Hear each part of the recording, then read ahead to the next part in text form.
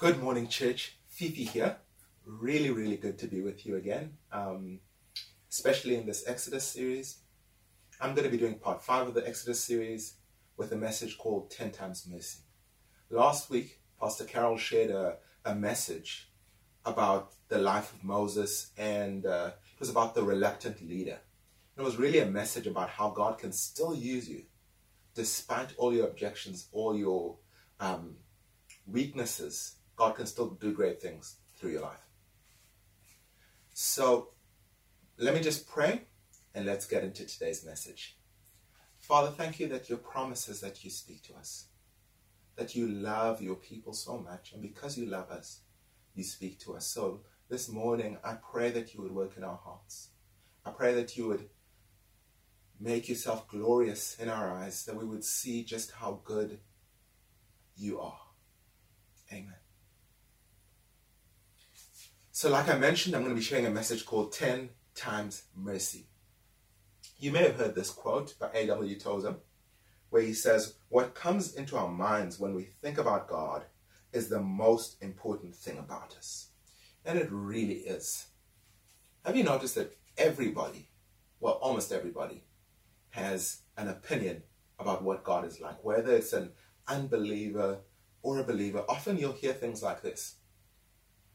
I can't believe in a God who can do X, Y, and Z. And then you'll hear this. But what I think God is like is X. Or I think God is like, to me, God is like, as if God were some school kid or some politician looking for suggestions about how he should behave or he should be like. You know what we need most is we need to receive God on his own terms. We need to allow God to be God. It's not so much important what we think God should be like or how we feel God should be, but who God says he is. And sometimes we just need to look and allow who God says he is to impact our minds and our hearts. And I hope to do that in this message today. So I'm going to be sharing from Exodus 5 and then breaking down a couple of chapters where it speaks about the plagues. So let's dive right in. Exodus 5, starting from verse 1 to verse 4. And this sets up a confrontation between Pharaoh, Egypt, and the God of the universe. So Exodus 5 reads like this.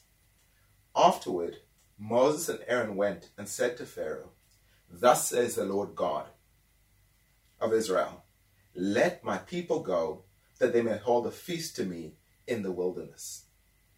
But Pharaoh said, who is the Lord that I should obey his voice and let Israel go? I do not know the Lord, and moreover, I will not let Israel go. Then they said, the God of the Hebrews has met with us. Please let us go a 3 days' journey into the wilderness, that we may sacrifice to the Lord our God, lest he fall upon us with pestilence or with the sword.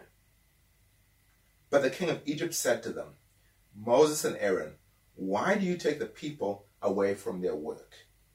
Get back to your burdens. Get back to your burdens. So, I wonder if you hear those words that Pharaoh utters. And this is really, everything in this message is almost a response to what Pharaoh said. Specifically, verse 2, where Pharaoh says, who is the Lord that I should obey his voice and let Israel go? I do not know the Lord, and moreover, I will not let Israel go. And this is Pharaoh pretty much going, look, you can have whatever gods you want. Because at that time in Egypt, there were many gods. And Pharaoh wouldn't have had an issue with the fact that the Israelites had their own God. But what he had an issue with was a God who would come and tell him, Pharaoh, how he should be and what he should do. And so Pharaoh is immediately drawing a line in the sand, and he's making a confrontation, and he's saying, I won't obey this God. Who is this? Who is this God? And he's thinking, this God of these miserable Hebrews who I'm oppressing is now trying to come into my space to tell me what I should do. And Pharaoh is biting off more than he could chew, because this is a setup, and God is about to show who he is. He's about to reveal himself. You know, God loves to reveal himself. God is incredible, and anytime we ask, God, show us yourself, he loves to show himself, because That's what transforms us. So God, on the public stage, before Egypt, before Israel, and before the watching nations, this is not just a private thing, kind of like done in a church somewhere, done in some temple somewhere. This is done on the grand scale so that all the world can see who the true God is and what he is like. And he's about to demonstrate who he is.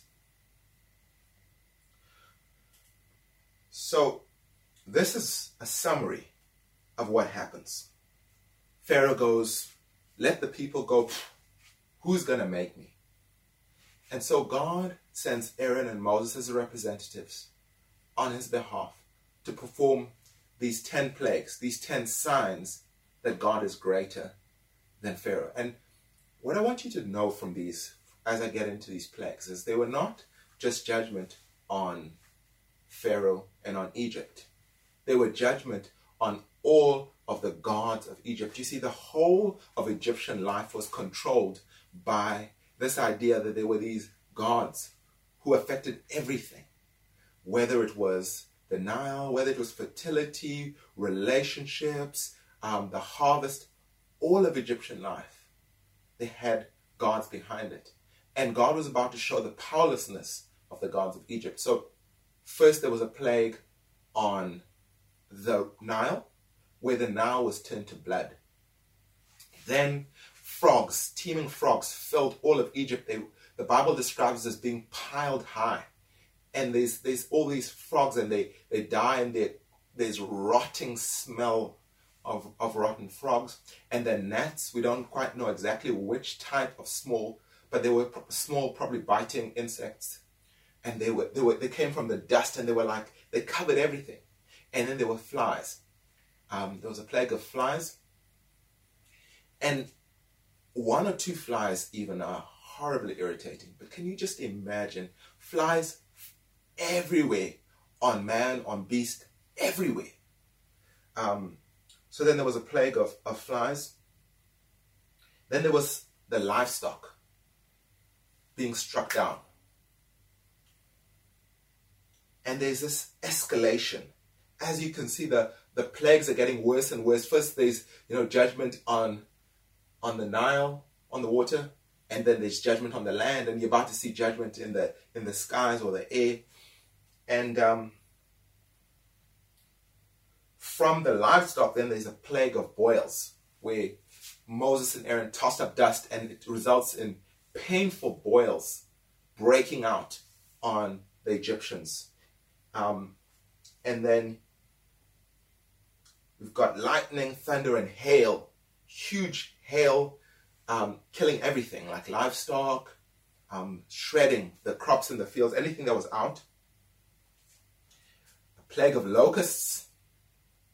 Then this builds up to the 9th plague, where there's darkness for 3 full days.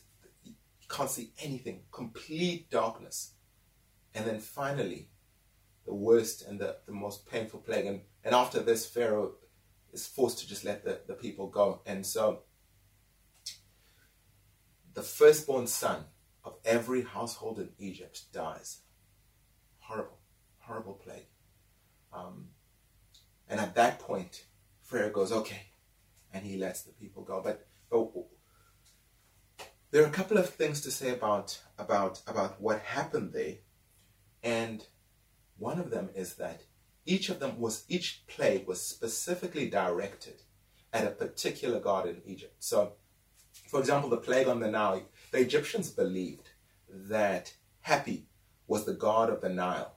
And so when the Nile flooded, they would see it as the emergence of Happy. And you see, all of Egypt was dependent on the Nile. They depended on it for transport, for their crops, because the Nile would flood and the valley would be fertile and watered, and they would grow crops, and they drank water from it, and they needed it for all sorts of things. And so this was at the center of Egyptian life. And even as God was judging Egypt, he was judging Happy. And there was a sense in which, as the Nile turned to blood, God was saying, okay, Happy is so powerful.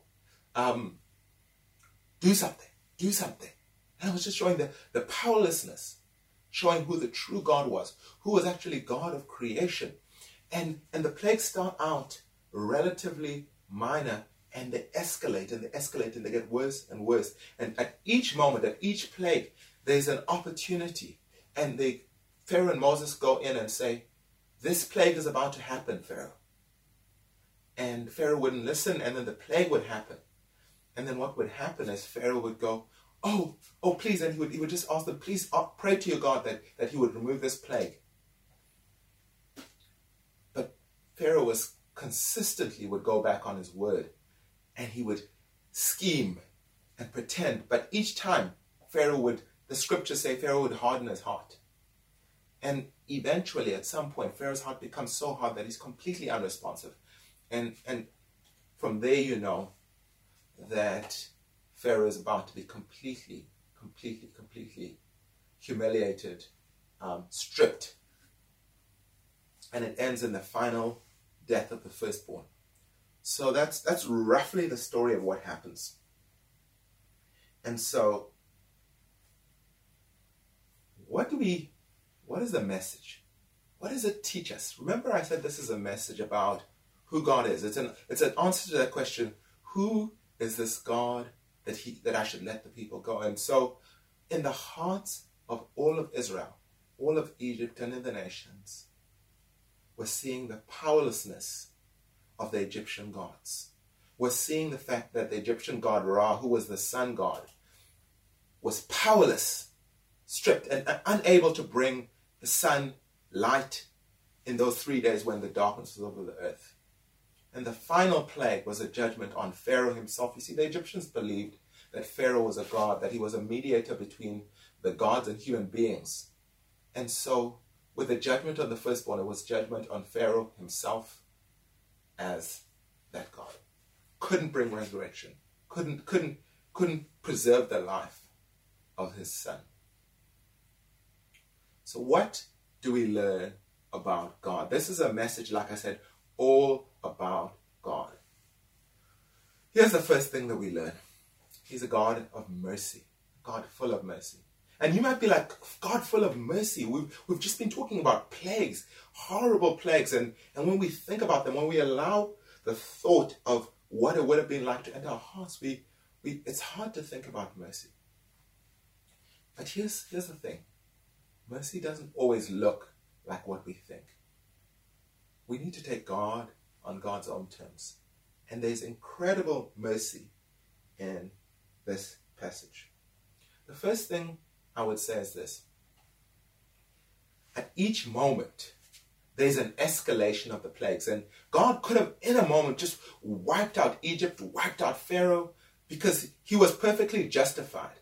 The stubborn man who was oppressing the Israelites and wouldn't listen. But yet, God, at each moment, offers the plague. And the plague is almost like a pleading hand. It's almost like, here's mercy. Here's mercy. You see, God loves to show mercy. Even with the stubborn and the rebellious, he says, listen. And it shouldn't, what should surprise us is not the judgment of God on Pharaoh, but the fact that mercy lasted so long in the midst of the deceptive, evil heart of Pharaoh. God's mercy is shown by the fact that the plagues escalated and each moment was an opportunity to receive the mercy of God. The other thing is this. Every time God shows us the powerlessness of the things we trust in, the powerlessness of the stuff we can build our lives on, it's mercy. You know, my dad it's what I call a happy, sad story. And my dad died, I think it was a year ago, October. Yes, it's about this time a year ago. And the last 24 years of my dad's life were agony. You see, what happened was my dad lived what I could only call a relatively unrighteous life. You know, he so much of his life was controlled by the wrong things. And so at the age of 48, my father had a series of strokes, debilitated him, and he lost his speech. He lost function of half of his body. He couldn't work. And in large part, his body never recovered fully. And so he lost all his friends. His friends were all drinking buddies, and they appeared for a short time at the hospital, but eventually they all abandoned him. And so the last 20-something years of my dad's life was spent in what I would call a steady depression, where he sat on the couch, stripped of all that he had, and he flicked through the TV screen when he could concentrate. But that was his life. That was the full totality of his life. A shell of the man that he used to be. You look at that life and it was sad. It was painful to watch. But there was an incredible thing happened about a year and a half before his death. I was driving with my dad, and my dad didn't say much. He couldn't speak well. But he said to me, looking back and thinking about his life, he said, "Fifi, I haven't always lived a good life. In fact, I haven't lived a good life. But you know what? I trust my Jesus with my life. I know he will receive me." And in that moment, my heart, a burden was lifted off my heart, and I knew that my dad had somehow fallen upon the mercy of God. And like I mentioned, he died about a year and a half later. And I remember sharing this story at his memorial service, and looking back, I looked out in the crowd as I was sharing the story, and something bothered me. In the crowd were a lot of professors, a lot of well-to-do people, dressed to the nines, some of his friends, but a lot of acquaintances. And I looked in their eyes, and what I saw, and I'm not a judge, I can't judge people's hearts, but the general sense was disinterest. Disinterest. I'm just here. Why are you talking about this now? And generally the message and the gospel, and they seemed rather uninterested. And they came to me afterwards, and I chatted, and there was a lot of talk of, I'm professor this, I'm professor that. And I wondered this thought. I wondered, if they saw with absolute clarity that their professor this meant nothing, that their wealth, their status, all these other things meant absolutely nothing in the long term, what would they give to trade for my dad's broken shambles of a life? All that they had. You see, it's always mercy. It's always mercy when God shows us, demonstrates to us the powerlessness of our idols, the powerlessness of the things we trust in, to give us what they claim to bring. It was mercy to the people of Israel. That's clear for us to see that God showed mercy to Israel in the midst of Egypt. You see, the scriptures say that there was a distinction, that whilst all these plagues were happening on Egypt, the Israelites escaped all these plagues. And there was just this clear distinction. And, God was, like I mentioned, demonstrating himself. And we hear the story about Israel being liberated by God from Egypt. And sometimes we can think the wrong thing. We can think this is about the good people versus the bad people. But the scriptures don't show that. The scriptures show God saying to Israel, I didn't choose you because you were better than the nations, because you were more numerous than the nations, but rather I chose you because of me, because of my love. And so what was meant to happen was all of Egypt, all of Israel was actually also getting an upgrade on who God was. He was answering and he was saying, I'm a God of mercy. And he was showing them, and they would look and they would see, this is happening to Egypt, and they would see the plagues. I can imagine mothers watching and seeing the weeping of the Egyptian mothers with their dead children. and wondering and hearing this wailing and wondering and thinking, how did I escape? And holding their child in their arms and thinking, I can't believe I escaped that. And their hearts were meant to melt at the mercy of God. I wonder, are you surprised by the mercy of God to you that you're not going to hell, you're not going to suffer in hell for eternity? Are you surprised by the fact that you get to be called a child of God, that you get friendship with God? Are you surprised by the fact that the blessing of God rests on you? You should be. You know, in my best times, that is clear to me, that you know, I didn't go seeking God. God came and found me, and the distinction between me and someone who doesn't know him is clearly the mercy of God to me. Mercy works in our hearts.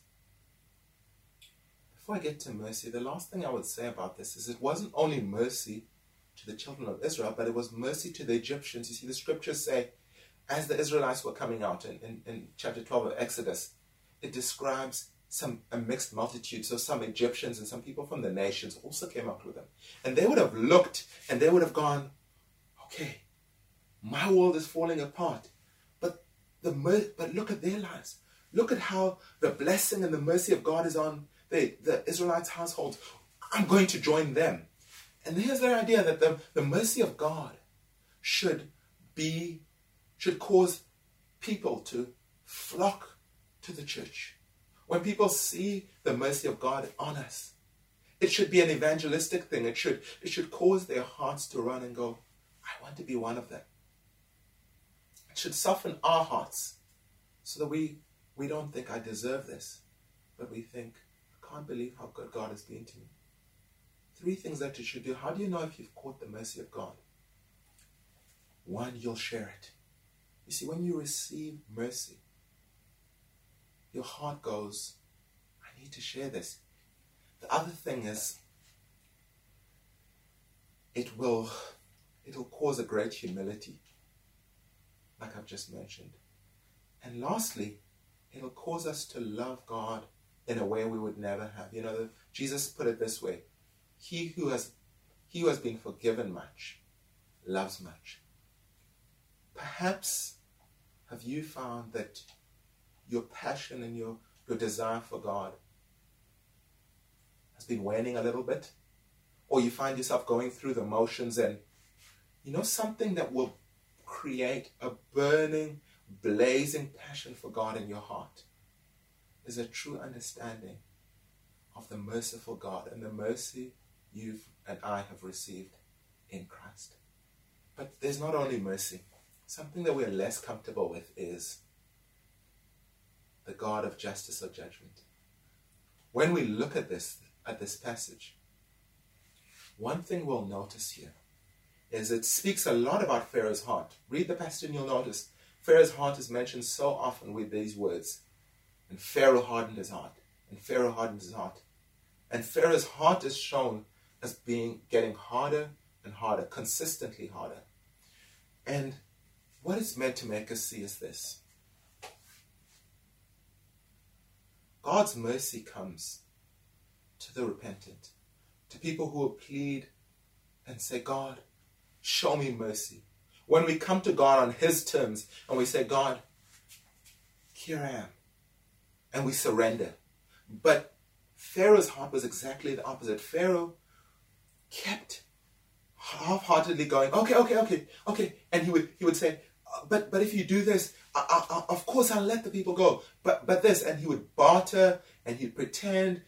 But at the end of the day, as soon as the consequences were lifted, Pharaoh would go back to being stubborn and rebellious and defiant. And it seems strangely odd that he would, in the midst of all these plagues, still his heart was hard. And you know, it speaks not only about Pharaoh's heart, but the heart of human beings in general. Your heart, my heart, apart from the grace of God, is often we're promised much. And we think that somehow we will escape the consequences. And as soon as the consequences are lifted, we tend to fall back and think, oh, maybe I can get away with X, Y, and Z. There's a passage of scripture which I find very sobering, and it's a passage about Esau. And it says, when he wanted to inherit the blessing, he found no room for repentance. You know what happens in this story is that with the first 9 plagues, there's a warning. If you don't listen, Pharaoh, this plague will happen. But the 10th plague, what actually happens is there's just an announcement. Why doesn't Moses why doesn't he say to Pharaoh, if you don't, this is going to happen?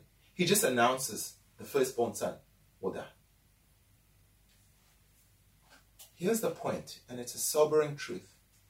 At some point, as long-suffering as God is, and he's merciful, when God describes himself, he says, I'm a God full of mercy. There's a time when he passes before Moses, and the most of his description is mercy, mercy, mercy. But then he says, but by no means acquitting the guilty. And so what it means is at some point, a point we don't know. Pharaoh didn't know when that moment would happen. We don't know when the grace of God runs out. And all that's left is an expectation of judgment. And the judgment of God is something not ever to be desired. It says it's a fearful thing to fall into the hands of the living God. And so there's a warning here about the fact that God is a God of justice. What justice and judgment. We don't like to talk about the wrath of God, but it's who God is. And you know what we need to do with this idea? If we're uncomfortable with the idea of hell, of judgment, of a God who judges, when you read this story about the plagues, part of you wants to go, surely it was just metaphorical. But it really happened. God has the power over life and death. That's our God. And we need to not try to just reconcile it in our hearts. We need to receive God for who he is on his own terms, not jettison the idea that there's an eternal hell for those who will not receive the mercy of God. You see, what we need in the church at this moment as well and in our lives is the sober reality that God is who he said he is. He's a God of mercy, but he's also a God of justice and judgment. Do you know that Jesus Christ, the picture of mercy and kindness, lost people, the worst of sinners, flocked to Jesus. They flocked to him. But no one talked about hell more than Jesus Christ. It isn't the fire and brimstone prophets of the Old Testament. It was merciful, kind Jesus Christ himself. So we need to plead with each other, with ourselves. We need to plead with our lost family and friends. And not try to conceal the reality of resisting the mercy of God. Because you see, Jesus spoke about hell so much because it was a season of mercy as Jesus walked the earth. But he knew that mercy isn't forever. The mercy of God, though long, though full, though overflowing, for those who harden their hearts. There's not mercy, but justice and judgment. Friends, as I end this, I'm acutely aware of my own weaknesses. Very often, I forget the fact that God's mercy to me is completely not based on me. It's not a reward for anything. It is completely from him. I don't deserve the mercy of God, and that's mercy. And so my heart can sometimes become hard, and I can be judgmental of others. I can look down on others. I can lose the wonder that causes me to be full of passion for God, that causes me to share the gospel, that causes me to love Him, to love the world,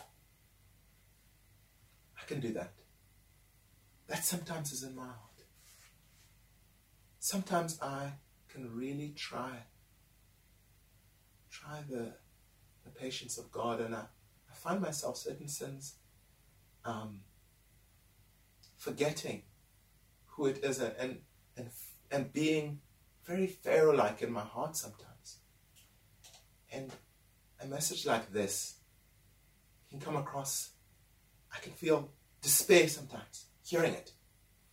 But I want to end off not with Pharaoh's heart, not with the Israelites' hearts, not with my heart, or even your heart, but the heart of one who carried both the mercy and the justice of God in a beautiful package, and it's the Lord Jesus Christ. And so, as I end, the picture that I want you to keep in your mind, you see, it's sometimes hard to keep this theoretical picture of the justice and the mercy of God, and sometimes it's not real to our hearts, but Jesus Christ says, come to Him.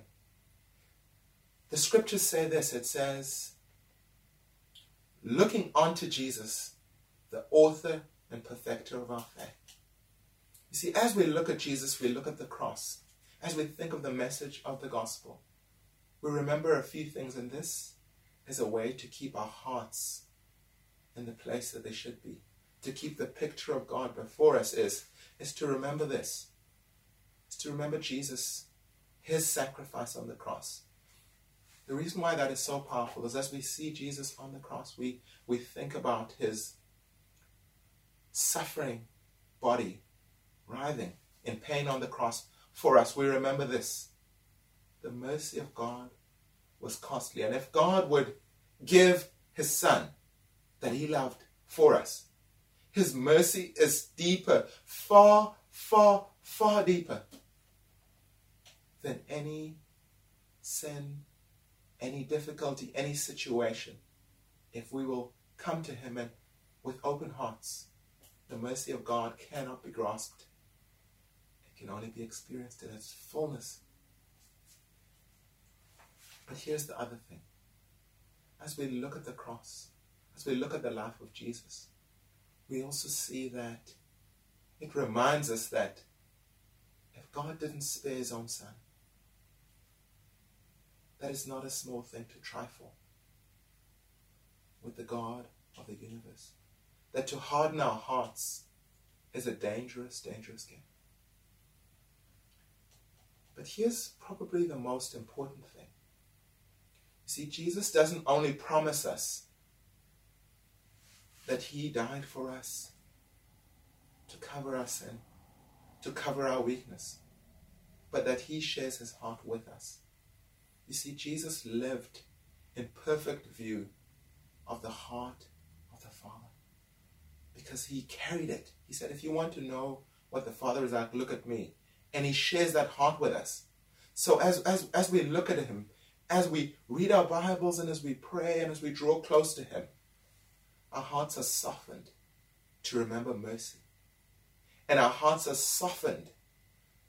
You know, the Holy Spirit, as we look at Jesus and as we talk to Jesus and as we pray and as we throw ourselves on His mercy, He's able to soften our hearts. He's able to bring repentance from the hearts so that we can receive mercy and not judgment.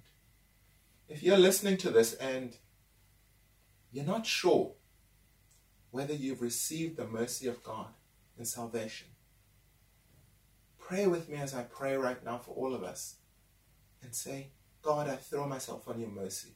Or if you've been testing the judgment of God, the justice of God, and you've been living far from God, today is a day of mercy for all of us. So I'm going to pray for us.